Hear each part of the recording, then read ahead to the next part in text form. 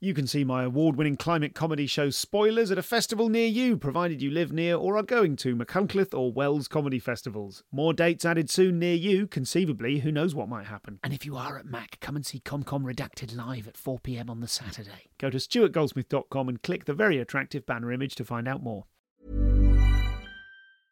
You should celebrate yourself every day, but some days you should celebrate with jewelry. Whether you want to commemorate an unforgettable moment or just bring some added sparkle to your collection, Blue Nile can offer you expert guidance and a wide assortment of jewelry of the highest quality at the best price. Go to BlueNile.com today and experience the ease and convenience of shopping Blue Nile, the original online jeweler since 1999. That's BlueNile.com. BlueNile.com.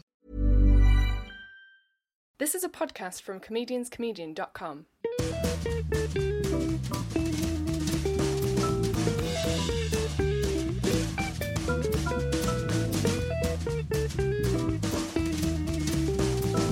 This is the Comedian's Comedian podcast.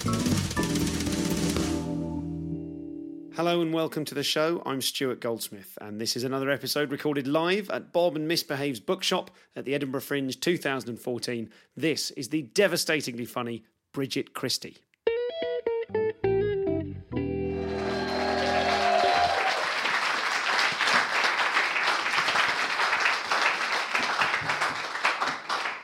Bridget, how is your show? How are you? How's it going? I haven't seen you properly in ages. The last time you and I had a proper chat was 2 years ago when we gigged together at We Love Comedy in Liverpool Street. And it was about 2 weeks before the Edinburgh Festival. And you were backstage and you went, Stuart, I've got nothing.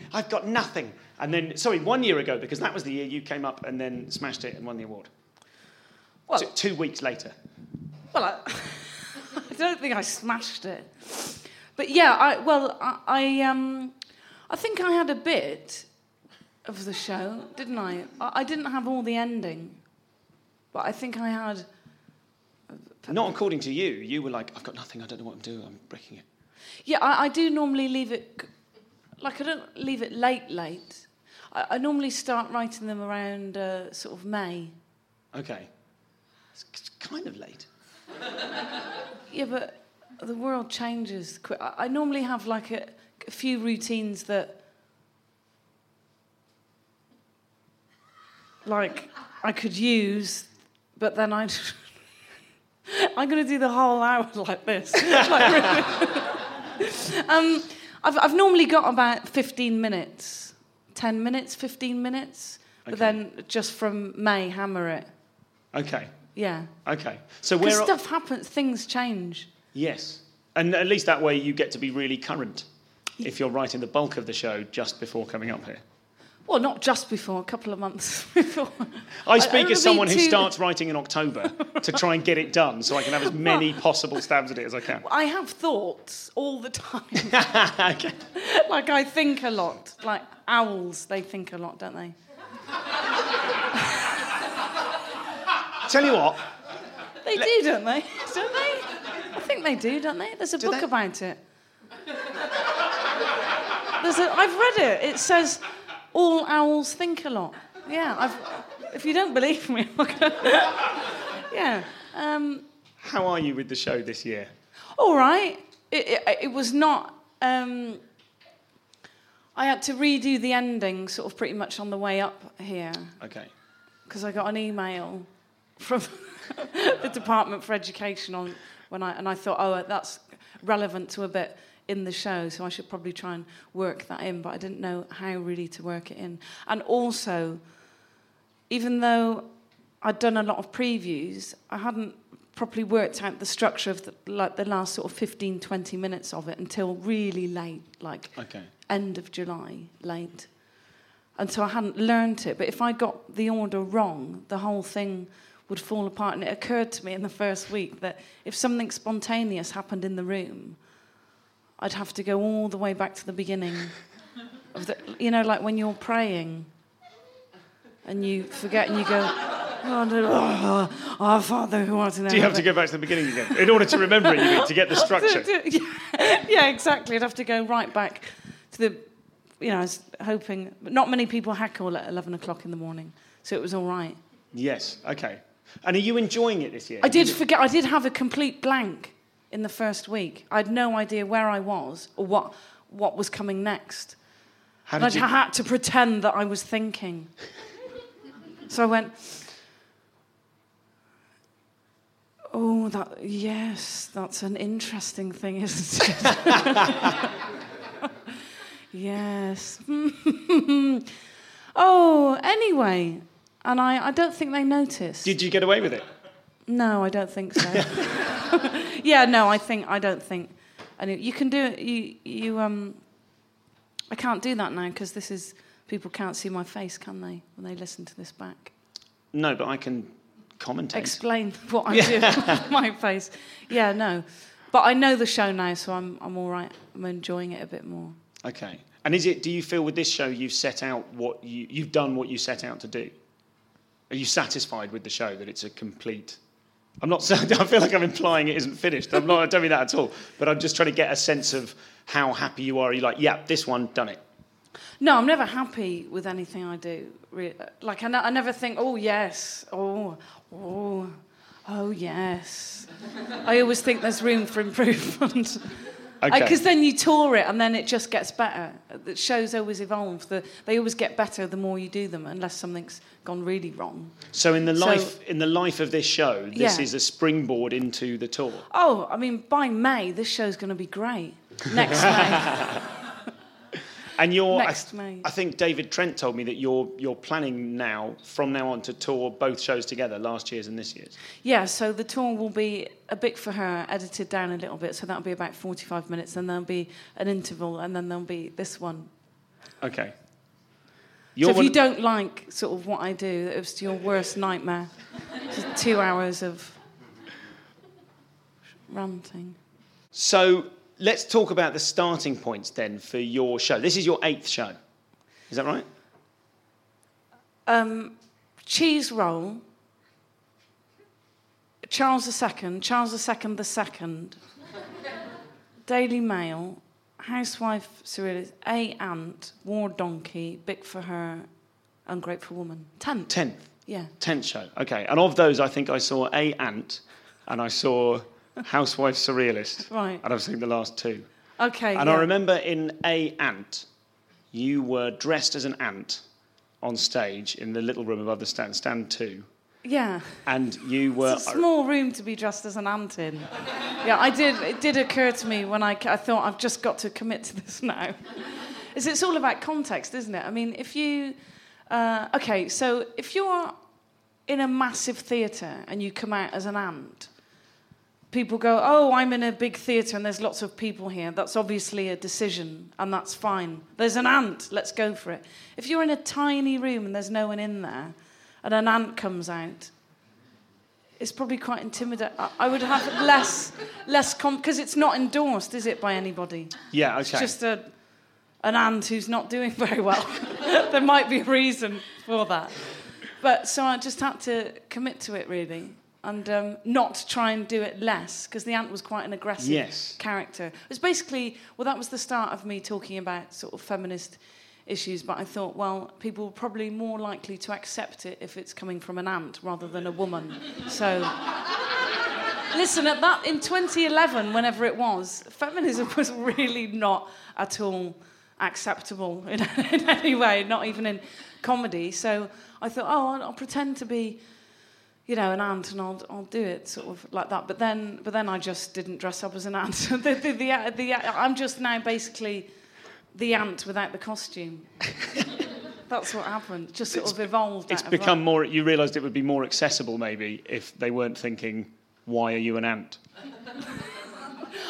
Do you know what? Honestly, I just couldn't be bothered dressing up anymore. Because I remember the bit. I remember the ant saying you were doing a bit about how you never have more than one ant on a bill in a comedy club, and there are special competitions just for ants, just for ant comedians. Yeah, just for ant. And why do they always have to mention that we're ants in reviews? You don't do that. Oh, it's doing much better here. Yeah, it is. Yeah. Where were you 4 years ago? Yeah, you fair weather feminist. Yeah, wasn't. I don't know. I just, you're already in absurd territory. So, but I mean, a lot of people despised it, like they do now, what I do. But I just thought, that was a sort of critique about women in comedy. But most people got it. Most audiences didn't get it, but most comics got it, and critics that was got my it. experience of it at the time. Was I was laughing a lot and feeling a little bit self-conscious because nobody else was. A couple of other people were. Yeah, a couple. Yeah. In that 800-seater, was that? The yeah, one? yeah, that's right. Yeah. No. So I'm really interested in how you've developed from the absurd stuff that you were doing before to the stuff that you're doing now. But in order to look at that, these are questions you'll have been asked before about your origins, but can you tell us a bit about how you started comedy, how you brought yourself to it? Yeah, well, I always have had day jobs and things like that. So I went to drama school and then I was an actor for a bit, but you have no control over it if you're you're just waiting to be picked all the time, and I found that sort of really depressing, and it didn't make me sort of feel good about it. It seemed like I was just wasting my life waiting for people to think that I was all right. And then I thought, well, if I could write something and then say it at night, that seems like quite an amazing thing to be able to do. And also I could keep my day job and pay my rent, stuff like that. So that's really And how would you, what was the impetus to go into acting in the first place? What was it that drew you to that? Were you wanting like for crowds to be into you? What was it that... No, I think I've never really... Okay, so it was probably because I'm the youngest of 9 children, and I honestly thought you were going to say ants then. Sorry. Yes, we're a very small family.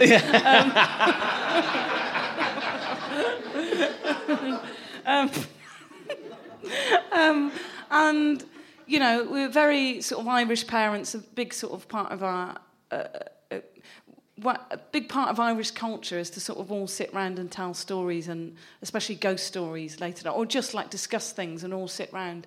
And pretty much by the time you've got to the 9th opinion on something, it's, everyone's gone to the toilet. So no one really listened. I think I said when I was about 4, that I'd be an actress or something. And then maybe someone would listen, but I don't know. I remember my dad saying that.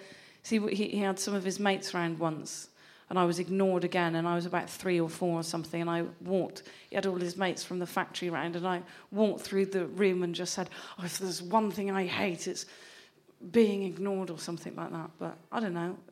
I just liked it. Also, I thought, oh, all you have to do really is learn some lines. So I probably won't have to do much work at school. Just learn how to read. And then I could maybe get my own house or something.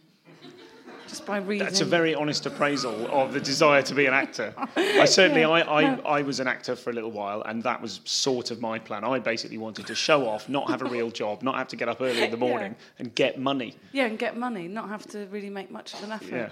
And so for me, I never wanted to be famous. Okay. That wasn't part of it, or rich. That wasn't... You just wanted to what then? To be able to... I liked expressing myself in unusual ways. Like we used to do a lot of plays, me and my brothers and sisters and things like that. And they never would let me speak because they'd always say, no, you'll get the words wrong. So I was always like an object. But I would do that object as well as I could. Okay. I'd be like a box or a bush or a tree or a coat. And I'd really commit to it, I'd be right, I'm going to be the best coat that's in this play. Suddenly starting to make sense, some of the things I've seen you do at ACMS, the Alternative Comedy Memorial Society. I'm sure like within the last year or two, I saw you being... You had a green head with a swimming cap and you were being a pea on a plate. Yes. Yeah, and you totally committed to it. I think you have to, don't you? It can't just be half a pea. Yes, I've decided to be a pea, but I don't really believe in it. No, I think you have. If you don't believe you're a pea, then nobody else will. Drama training, deeply ingrained. But what was that about? Pea? Yeah, I don't know. Is it something to do with my name, Christie or something? It may have been. I don't honestly remember. No, I don't. I think I'm a visual memory Well, I don't know why I'm asking you. I should know the answer to that. Yeah. There was a good reason. Oh, I remembered what it was. I liked the idea. Okay, it was a couple of years ago, wasn't it? Could have been, yeah. Okay, so I liked the... and it didn't... I didn't do it in the end.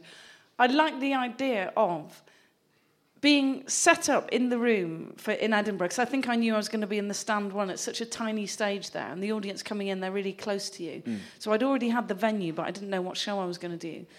And the P was, I liked the idea of me being in some kind of seat-like thing where you couldn't see my body, but my head was there on the top of the thing, so like in sort of a table with a black cloth around it, and my head, which was going to be a P, would just be on the top, and then there'd just be a spotlight on my face, and I'd be there looking at the audience as they came in.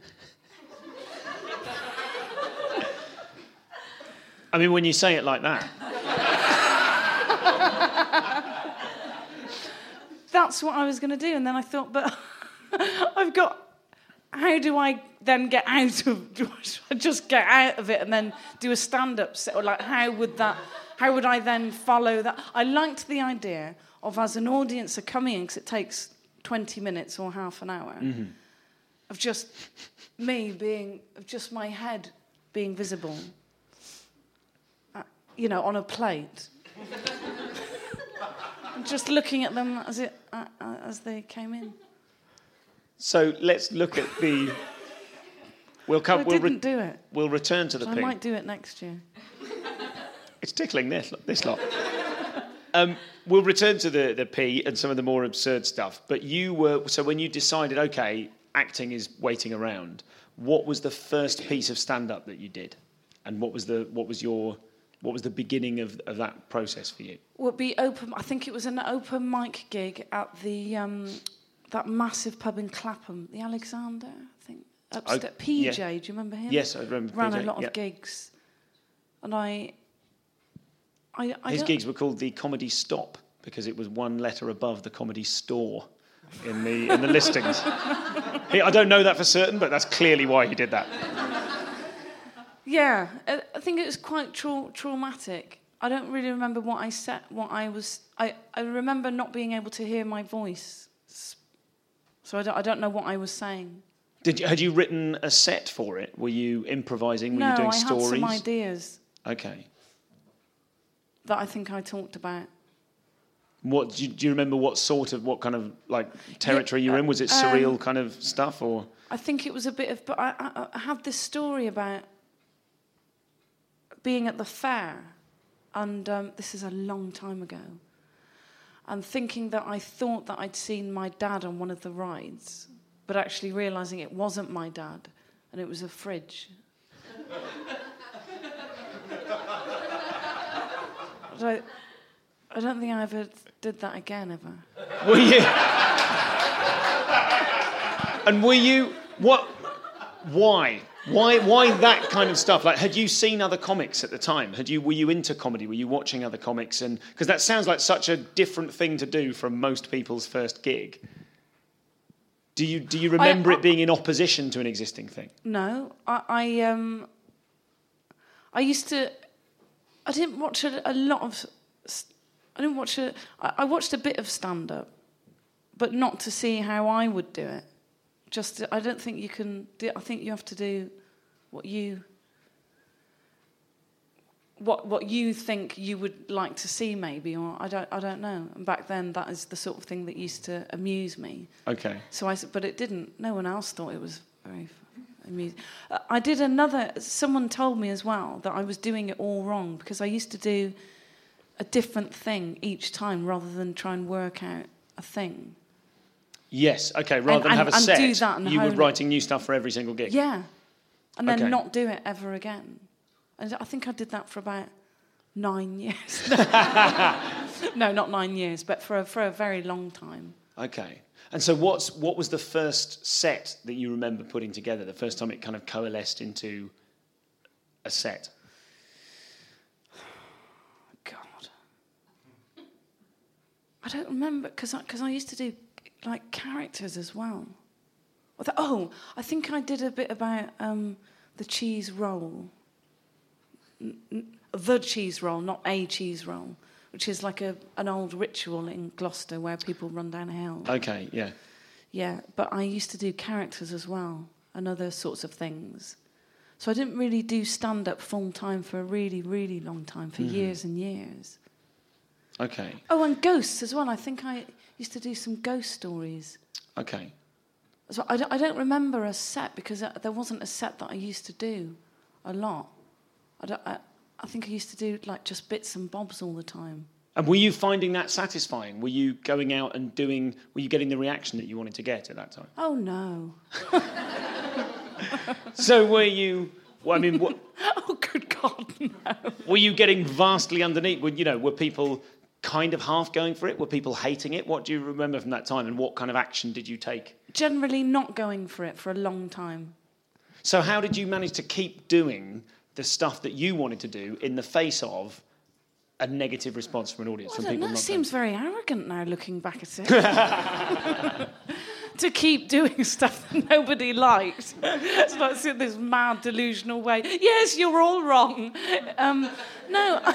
Well, that's something. Some people are like that. Sometimes, Sam Simmons. I interviewed Sam Simmons the other week, and he was talking about when he does stuff that he does very absurd stuff. You don't know Sam's work.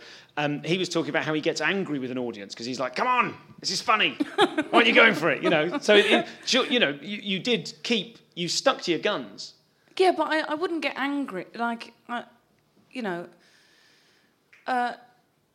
I think I thought, something's not gelling, but something's not gelling here, clearly.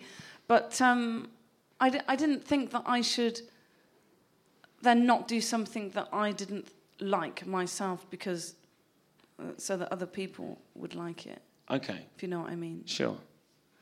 But I do remember, okay, so I did one tour where I was still dressing up and doing quite absurd things. And touring is really different from doing sort of circuit gigs because you're out on your own and it's pretty lonely and you're really forced to face yourself and really have a good, long, hard look at what you're doing and why it might not be working. Also, there's no other people on the bill or anything like that, so there's nothing to fall back on.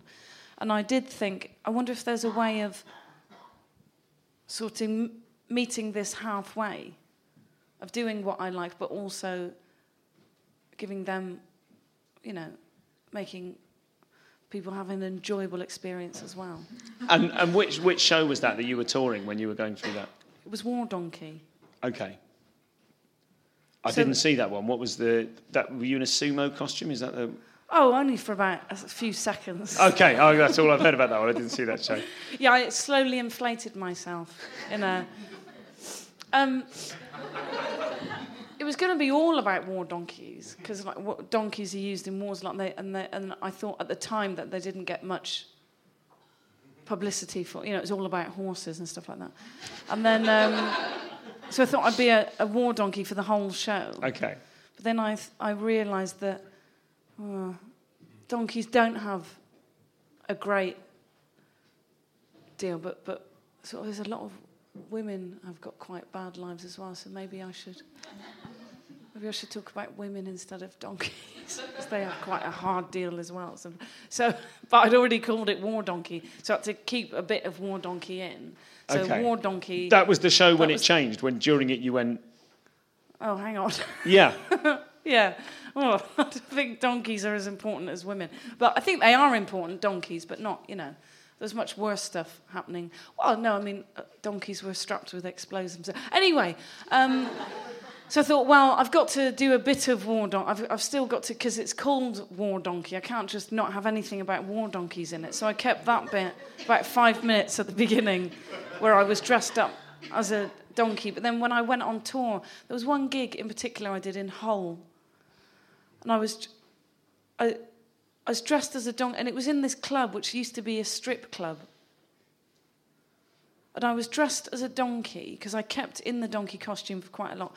I was doing it. But anyway, this man, they hadn't cleaned it out properly, so there was still stuff from when it was a strip club around. And I was on this stage, and there was about 10 people in there. And then a really drunk man, because the toilets... So the bar was there, and the toilets were at the side of the stage where I was, and a man walked across the stage with his willy already out, going to the toilet.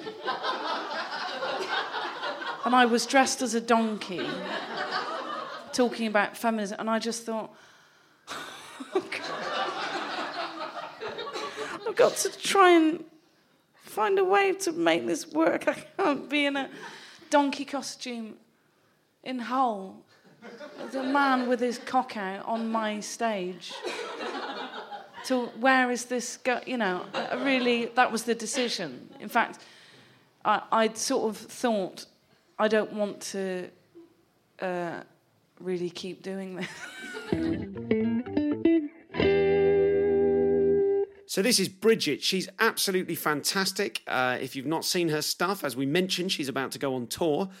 She's touring both of the last 2 years' shows. That's A Bic for Her and An Ungrateful Woman. All details are at bridgetchristie.co.uk. Please don't miss out on her shows. And I'd love to see both of them together. They're just sensational pieces of work, moving, warm, very funny, meaningful, and just one of those shows that of all the shows, you know, when you're making a list of all your stuff you're going to go and see at the Edinburgh Festival, she's just one of those people that is squarely in the category of, oh God, I can't wait for that one.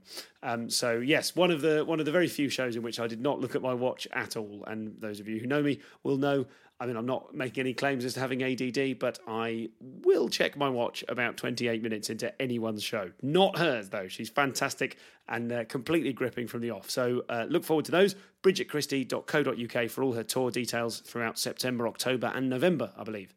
I'm not going to talk to you much now. I know I often say that, but I'm really not least because it's late at night, and I know I can only apologise that you're getting this on Thursday or Friday, and not the Wednesday that you're supposed to be getting it on. I'm trying to stick to those rules for myself, but, come on, I'm still decompressing. Give me a break. So all I'm going to talk to you about now is two things. One is on the 22nd of September, Tom Stade is going to be my guest at a special live show in Wolverhampton at the Arena Theatre. Tom is going to do a set, and then I'm going to talk to him all about what he's just done. Very much like we did with the James Acaster and Gary Delaney episodes.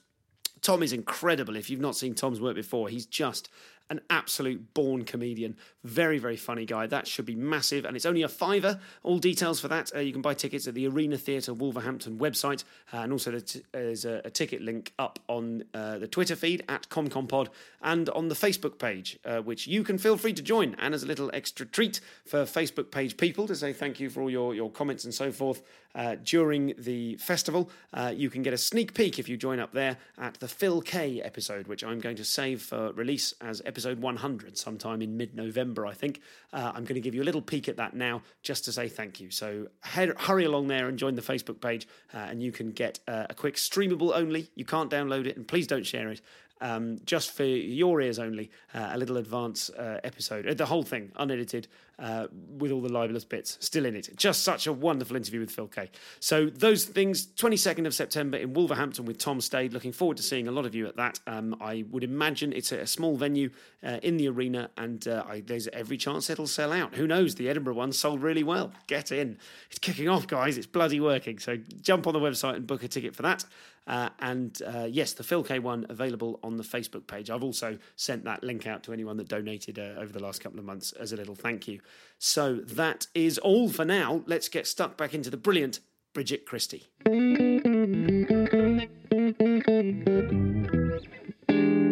When War Donkey was touring, what sort of size venues were you playing? Were you getting enough of an audience that was that like a successful tour for you? No. Not in any way.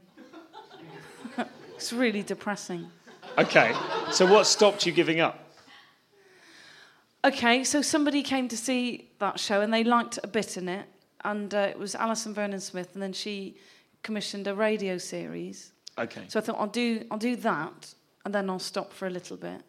But then someone said, well, it would be mad to do 9 or 8 shows in a row with nobody came to see me in Edinburgh, was making a loss. Maybe like 20, there was people sort of would slowly, but never more than 30 people really, probably 30, 40 people.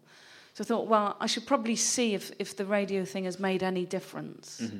So I'll do this one and then duck out for a little bit, not forever, but keep coming back every year. But also, because I was thinking of stopping for a little bit, that sort of liberated me from the need to be liked. So I just did a show that I thought didn't really matter, and that was last year's show. Okay, so the show last year, the one that kind of, I'm almost going to use the phrase catapulted you to success, but that made a big difference, that show. Yeah, but it was the only one that I didn't really not care about. I did work hard. I did write it and work quite hard, but it was the only show that I didn't really care what people thought about. Not care, not audiences. I didn't. So in 2011, feminism was really unpopular. A few of us, there's been female comics doing feminism for years, like Kate Smurthwaite. Danielle Ward did a show that year. We all got really quite me and Danielle got some, I got a load of 2-star reviews saying, oh, it's such a shame it's not very good because, it's about feminism and all of that. And then, so I thought, well, if you didn't... Quality sleep is essential. That's why the Sleep Number Smart Bed is designed for your ever-evolving sleep needs. Need a bed that's firmer or softer on either side? Helps you sleep at a comfortable temperature? Sleep Number Smart Beds let you individualize your comfort, so you sleep better together. J.D. Power ranks Sleep Number number 1 in customer satisfaction with mattresses purchased in-store. And now, save 50% on the Sleep Number Limited Edition Smart Bed for a limited time. For J.D. Power 2023 award information, visit jdpower.com/awards. Only at a Sleep Number store or sleepnumber.com. Many of us have those stubborn pounds that seem impossible to lose, no matter how good we eat or how hard we work out. My solution is PlushCare. PlushCare is a leading telehealth provider with doctors who are there for you day and night to partner with you in your weight loss journey. They can prescribe FDA-approved weight loss medications like Wegovy and Zepbound for those who qualify. Plus, they accept most insurance plans. To get started, visit plushcare.com/weightloss. That's plushcare.com/weightloss. Like that one. You're really not going to like this one. I just sort of really went for it. And do you think there is a connection between the fact that you didn't care anymore, in that, or not care, but do you know what I mean, that experience you're talking about, and the fact that was the one that really took off? Yeah, I think so. Yeah, I really do. Yeah, because I thought differently about everything.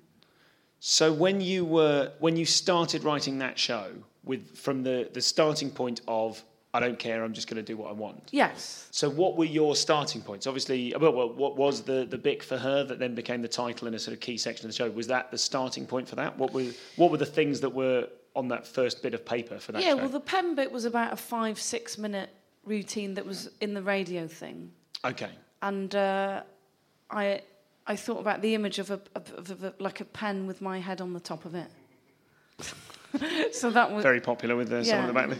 I'm sort of assuming that everyone here and listening to this will have heard of that show and what it's about, but if they haven't, could you just give us a quick... Yeah. So there was just I was in Ryman's and I saw these pens that were just for women, and they went in the middle, and they had like a rubbery grip and stuff like that.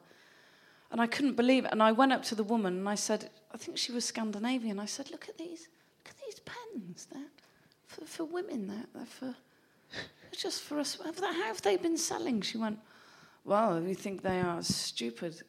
And she was in Ryman's. I said, yeah, they are, aren't they? They're for her. And then sort of thought about the Brontes and all women who've been writing through history. And so that routine, and then so that's why I called it that. Then that routine was about 7 minutes in the Edinburgh show, and then all the other stuff came from that, really.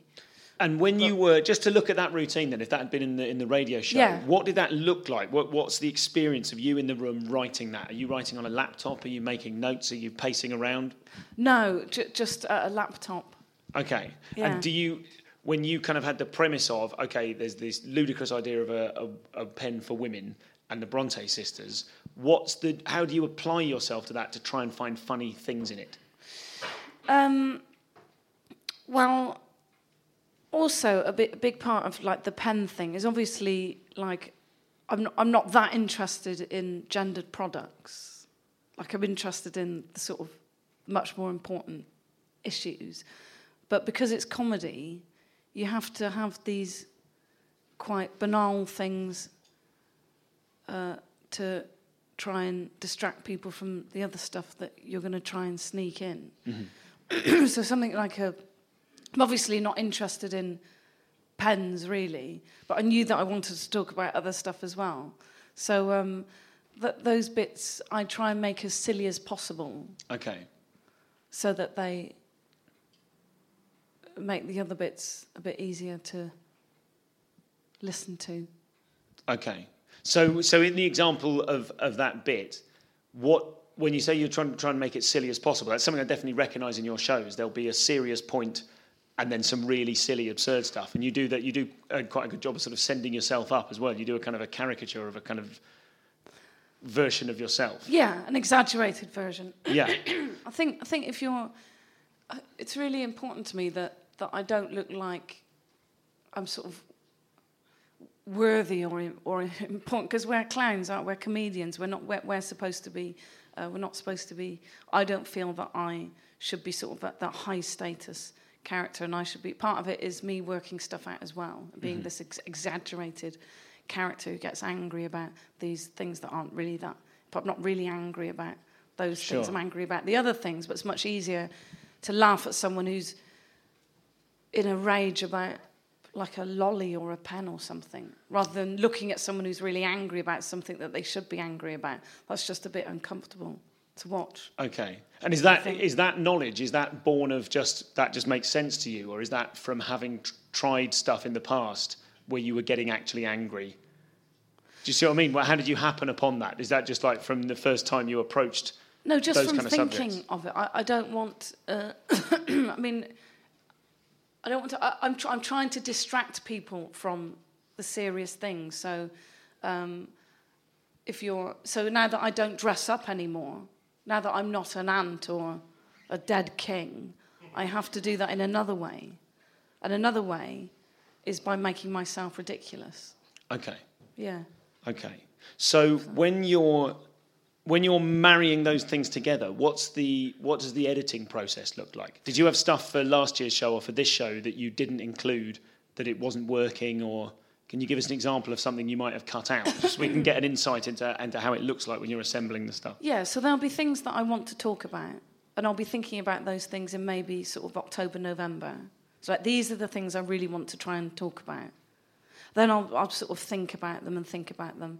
And then I'll think, well, how can I talk about those things? So I often start at the end of a show and work backwards from there. So the things that I really want to talk about, I will try and put much later on in the show, like about 40 minutes, 45 minutes in, so that they've got to know. Like, there's stuff that I would do in an hour that I would never, ever, ever do in a set. Okay.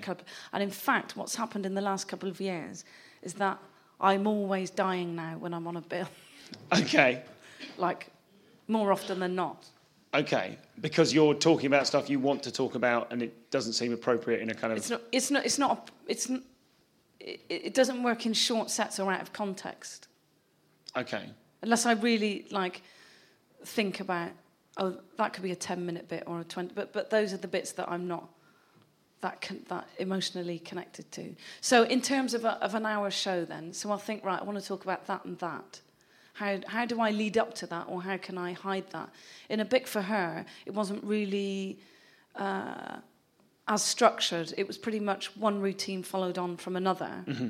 There was nothing really very serious until right at the end, which was about Malala. Mm-hmm. Like, a lot of it was, pens, silly sportsmen, attitudes towards women and feminism, but nothing really quite horrific that needed to be hidden within. So with this one, I wanted to talk about female genital mutilation and something that I read in The Guardian, which was anti-rape pants.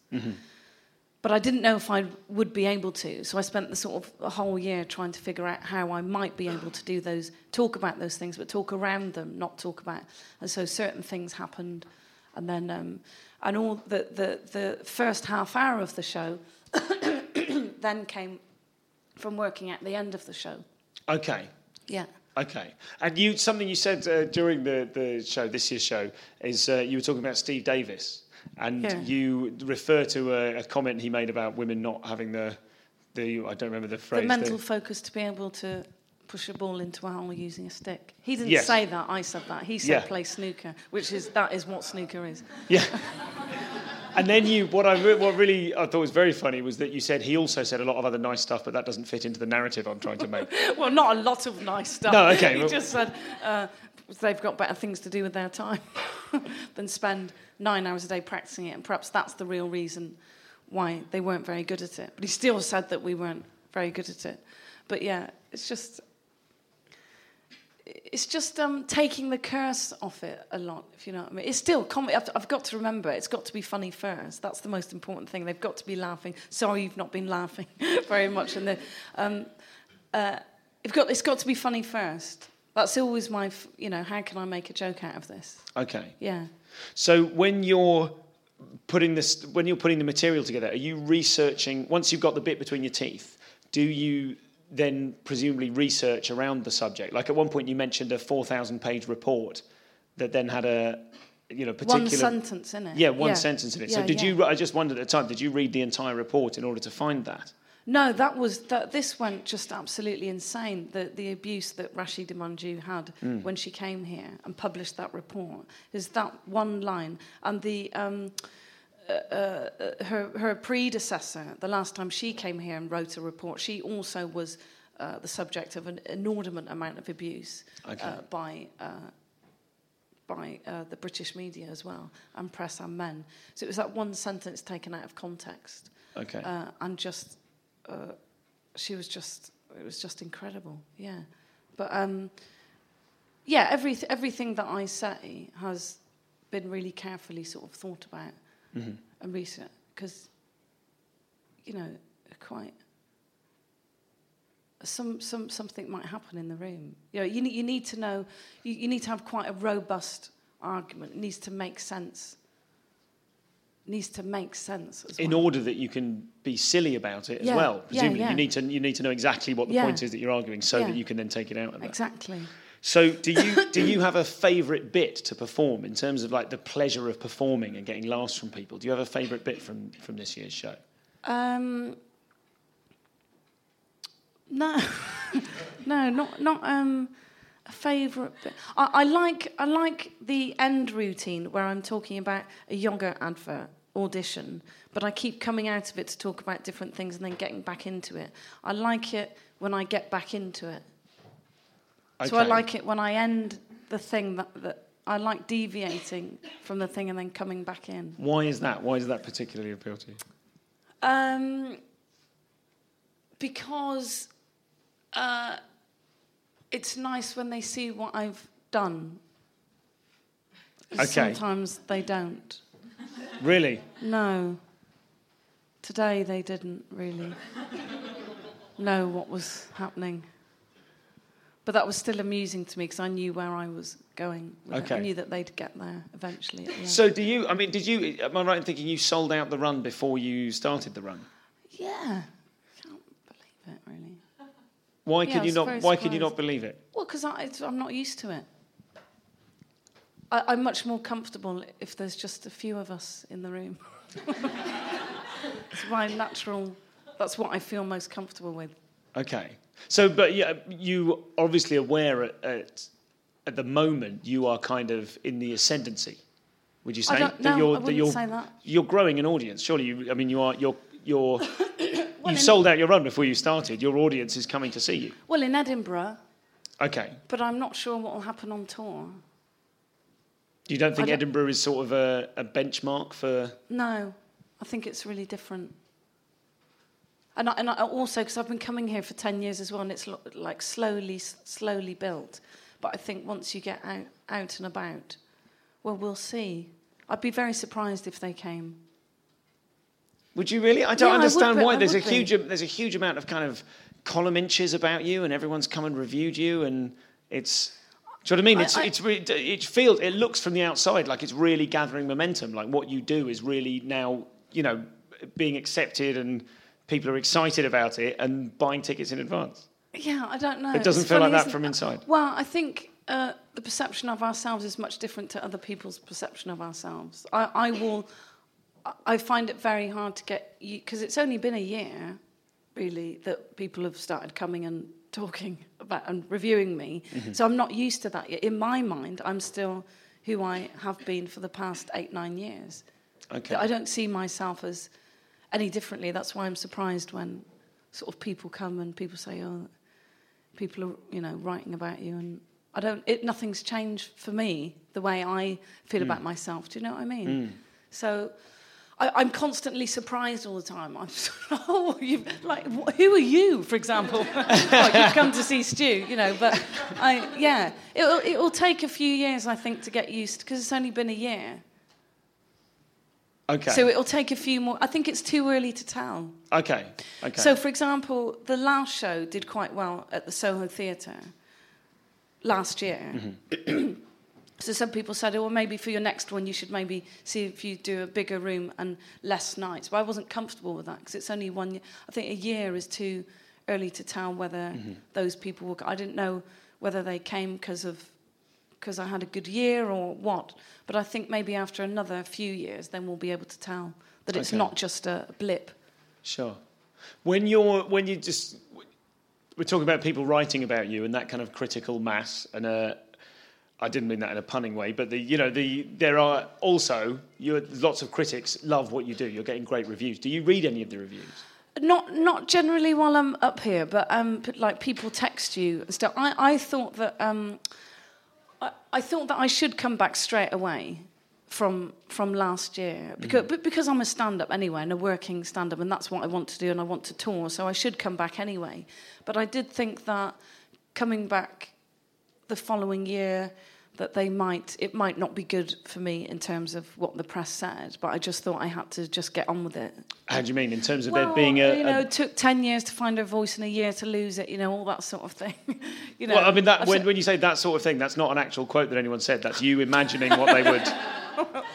I'm just thinking that's one of mine. That's a very... I put that on my own poster to preempt them.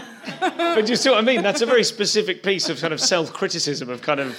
No, but there's the narrative, like journalists have, like we have, I think sometimes, I don't know, I thought that I did work really, really hard on this show, because then I thought at least they won't be able to say that I've not put the hours in, because I did. I mean, it really... But I thought that it might be. And also, I also knew that feminism probably wouldn't be that trendy again this year, which it isn't. Like, there's not been, has there been much talk about it? It was like, 2013, the year feminism... but there's been nothing. So I thought they'd say, that's really that year, she's doing this again, which I find quite amusing, actually. Yes, the idea that it would just be there for 1 year and then... We've dealt with this now. We've done that now, yeah. So I thought that might be part of it as well. So a few people have said, have you got you're doing what you've done, it's fine this year. You've got away with it. It's fine. And then, so I thought, well, let them say what they say, because they will talk about the show last year, because it won the award. And then if I could just get all that out of the way as quickly as possible and just move on. So next year, it won't be relevant anymore. So, but I don't know what, but yeah, I think it's been fine. Okay.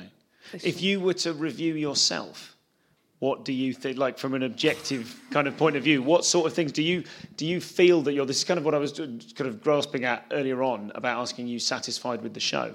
Are there elements to your practice as a comedian that you feel like, I wish I was a bit better at that element of it, or... Yeah, all of it. How can that be the case when you're doing so well and being so funny?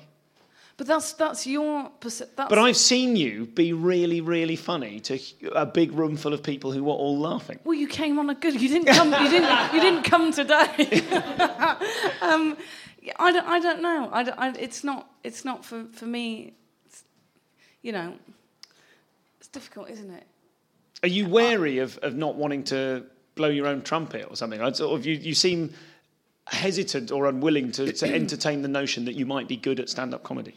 No, I think I'm getting better, but actually, really honestly, I think I only started to work out how to do it last year. I think I only really started properly doing stand-up last year.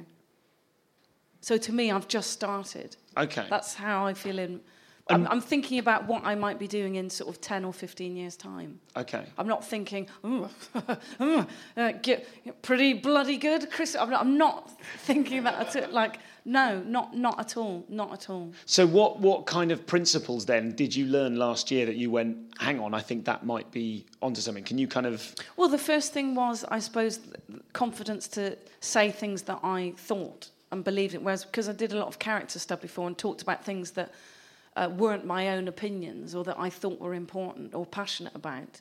So the having the confidence to be able to do that sort of freed me up a bit. Mm-hmm. So that might, free me up to do other things in the future. Okay. Come at things from different angles or... And do you have any? Do you feel like you have a kind of a toolkit of ways to attack a subject from lots of different angles? I don't know. I think I'd like to do a show where I didn't speak at all. Well, I'm not going to do that yet because I've only just worked out how to speak. Yeah. I'm going to just chuck that in straight away. But but it's so open, isn't it? Stand-up. It can be anything. Like it can be anything at all. That's what I find really quite interesting and amazing about it. Is you can do anything with it. And that was the thing about getting rid of all the props and costumes when I was on tour. It's like, I wonder if I just had a microphone. What can I do if I've just got a microphone? Like, what can I do with my voice and my body and my material? Can I replace all that other stuff with all this other stuff? And also having to write a radio series where it's all about the writing and how you say stuff and all of that. That made me think, I should probably have been writing material before. And then... Okay. Yeah, and also, I suppose, what can you talk... You can talk about anything, can't you? You shouldn't be afraid of subjects or anything like that. That's what I thought about with this show as well. There shouldn't be anything that you should shy away from. Is there a way to make those things accessible in this sort of an environment? And how do you do that? That's really interesting to me.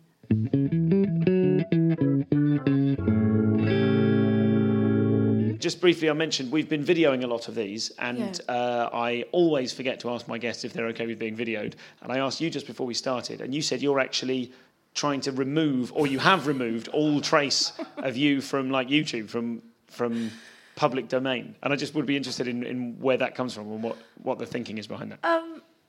I really like the idea of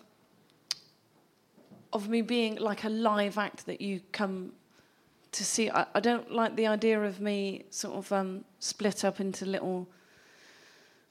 I don't know. I don't really want to exist on the internet. Okay. I don't like things of me out. I like the idea of going around the country doing gigs and people seeing me live. Yes. I don't. And do you feel that, the internet, that kind of just takes away the specialness of it, or it? I don't think you can get a feel for what someone does if you see a little. I don't know. It's just what I would love for there not to be any a photograph or anything of it, but that's not going to be possible. But I just like that idea. I don't like loads of bits of me in different places out of context. That's quite unusual.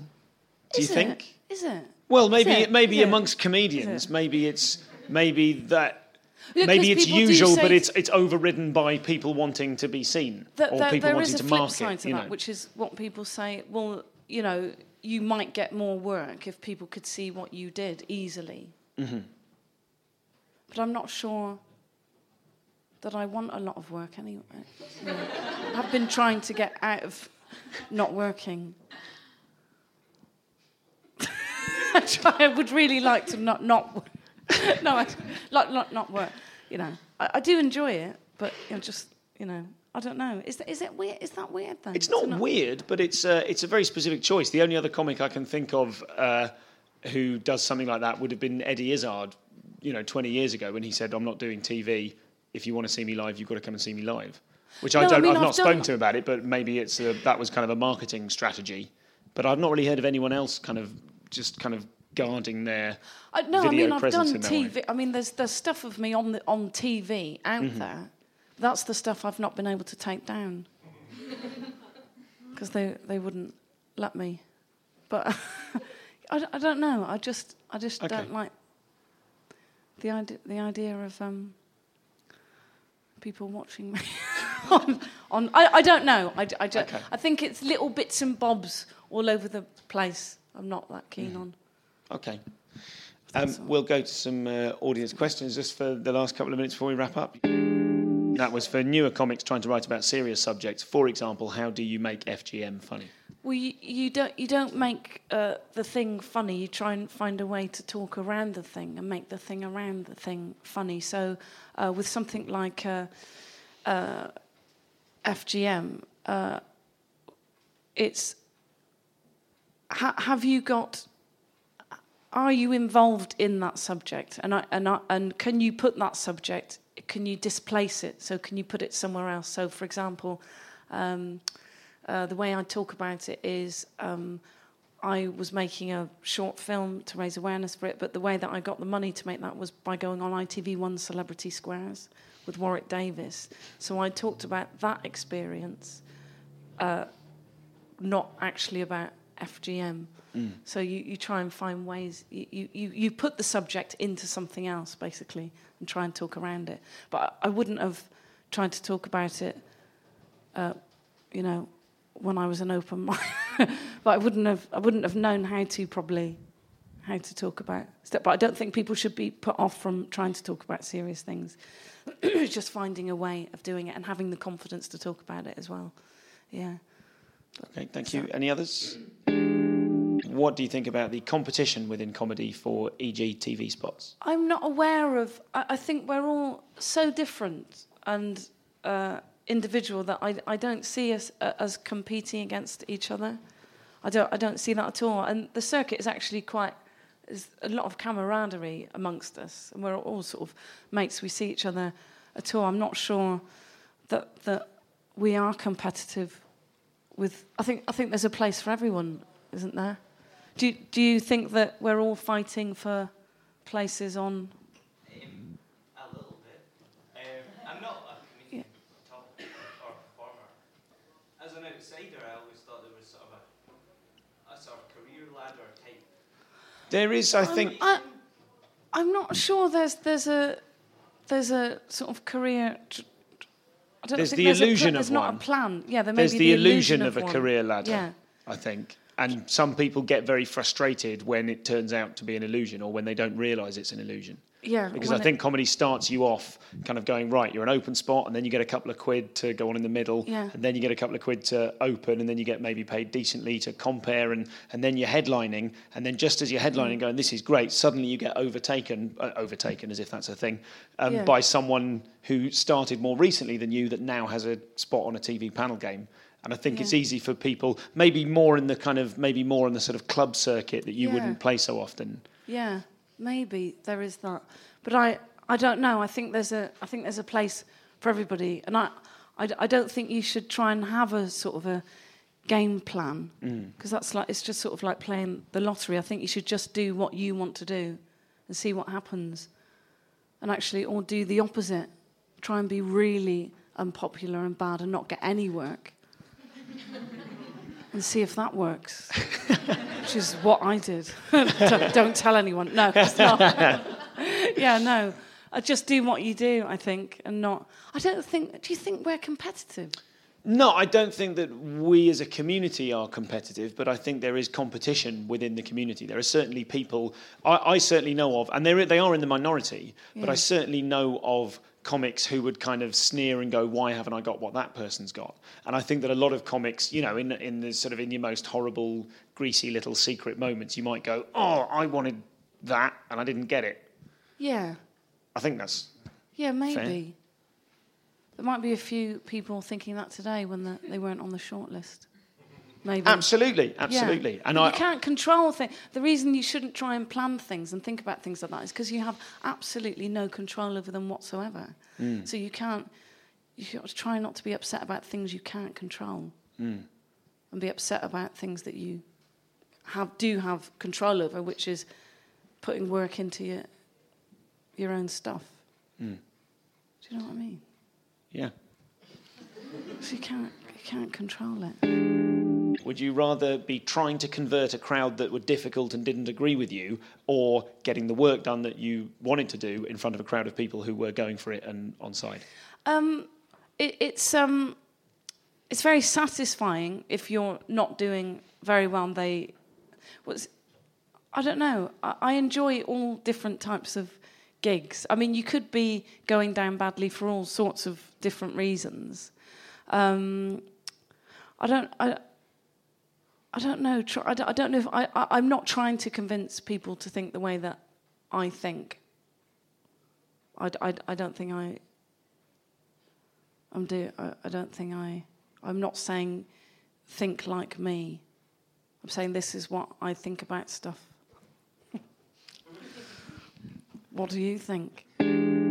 How many years was it before comedy became financially viable for you? 11. That's not unusual, is it? Why is it? Yeah, 11. It's just been the last year, really. Yeah. Yeah. Why did I keep going? Yeah. It's a lesson there. What's the lesson? Well, I don't know. Yeah, no, keep going. I don't know. But it's funny that I became financially... started making money when I thought that I wouldn't. When I thought I'd be really unpopular. So that is very interesting. When I did something that I thought wouldn't be financially viable. Rather than trying to do what everyone else was doing, not everyone else, but rather than trying to please people and trying to appeal to people, actually putting that to one side and going, no, well, you know, this is it. This is it. Yeah. I'm going to do what I want. Yeah. Thank you. Very interesting. That's all we've got time for. Sorry, ladies and gentlemen, thank you. Bridget Christie. Thank you. Thanks. So that was Bridget. Thank you so much to her for coming along. I really enjoyed that interview. I think that was a really measured and considered interview. I really appreciated Bridget opening up like that. And I really think it actually gives a lot of texture compared to other interviews we've had. Some people are very bubbly and effusive, and Bridget was much more measured and thoughtful in her responses. And I really appreciate that. And so many thanks to her for coming along. Thanks also, of course, to James Lowy, Pete Jones and Ben Lund-Conlon for Podmin this time. And this episode was, of course, recorded live at Bob and Misbehaved's bookshop under the Heroes of Fringe organisation at Edinburgh 2014 and was co-produced by Nathan Wood. I'm Stuart Goldsmith. Next week, I think let's have Steen Raskopoulos. You're going to love Steen. Loads of fun. He got nominated for Newcomer about 90 minutes after we recorded this episode. Called it. So look forward to Steen next week, and I'll speak to you soon. Thanks for listening. Bye-bye.